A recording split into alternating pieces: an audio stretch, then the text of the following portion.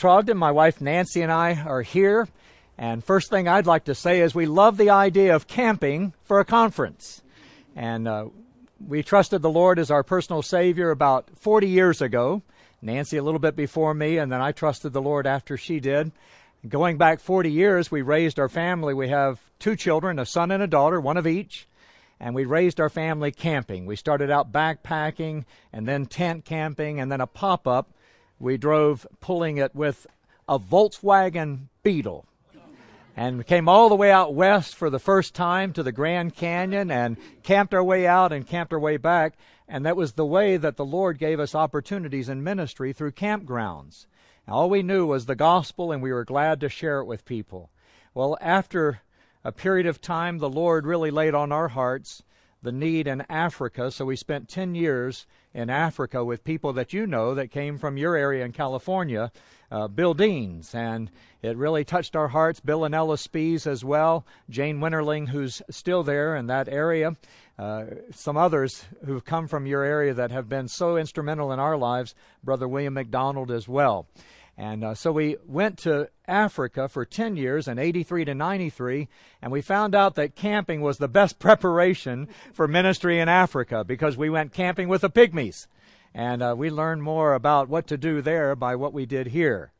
Well, the Lord, through a lot of political upheaval in Africa, we had to evacuate in 1993, came back, started camping again, and the Lord laid on our hearts the mission field of North America. And we've been camping ever since.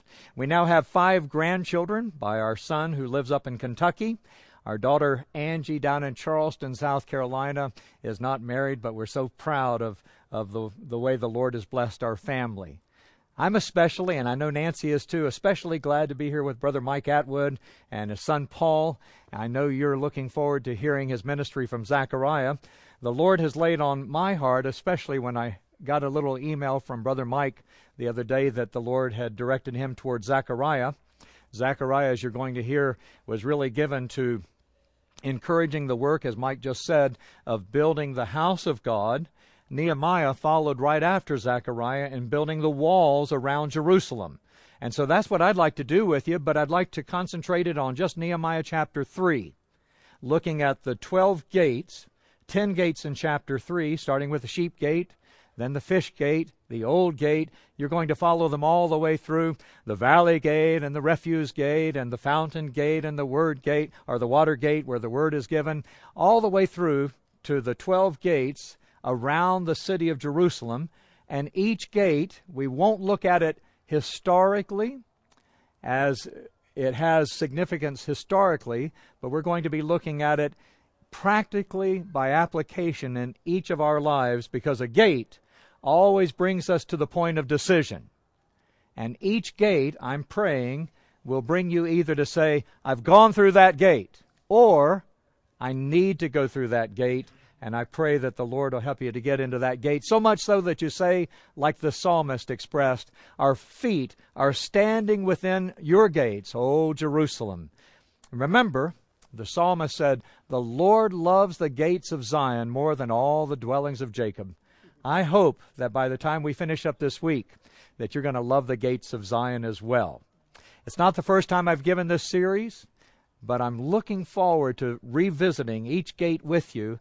So with your reading assignment of Zechariah, let me add just one chapter, and that's Nehemiah chapter 3. And take the theme that Nehemiah strikes. Let us rise up and build the walls, and we'll set up one gate at a time. I've been asked to close our evening in a word of prayer, and again, don't let the week slide by without getting some good time in for fellowship. I'm a little concerned about what we're having tomorrow, because Brother David said we're having the speakers.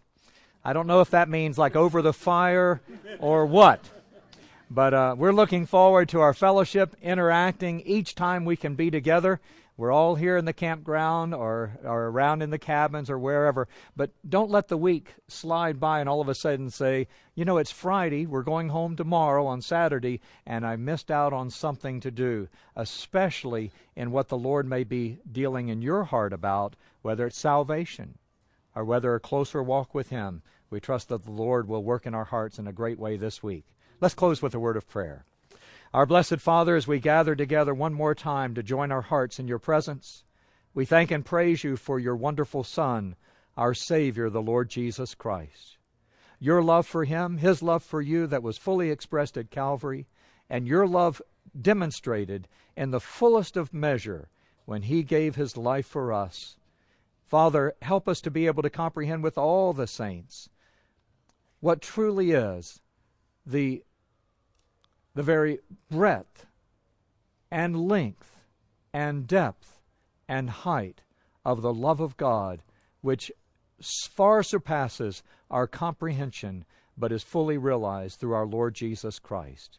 Father, we pray that you would give us all a good rest tonight, also the refreshing fellowship that we'll enjoy throughout this week. Keep us safe and in your care, and give us the joy of the Lord to be our strength, and help us to redeem each moment of time we have together in your presence and in fellowship one with another, for we give you our thanks in the name of our Lord Jesus Christ. Amen.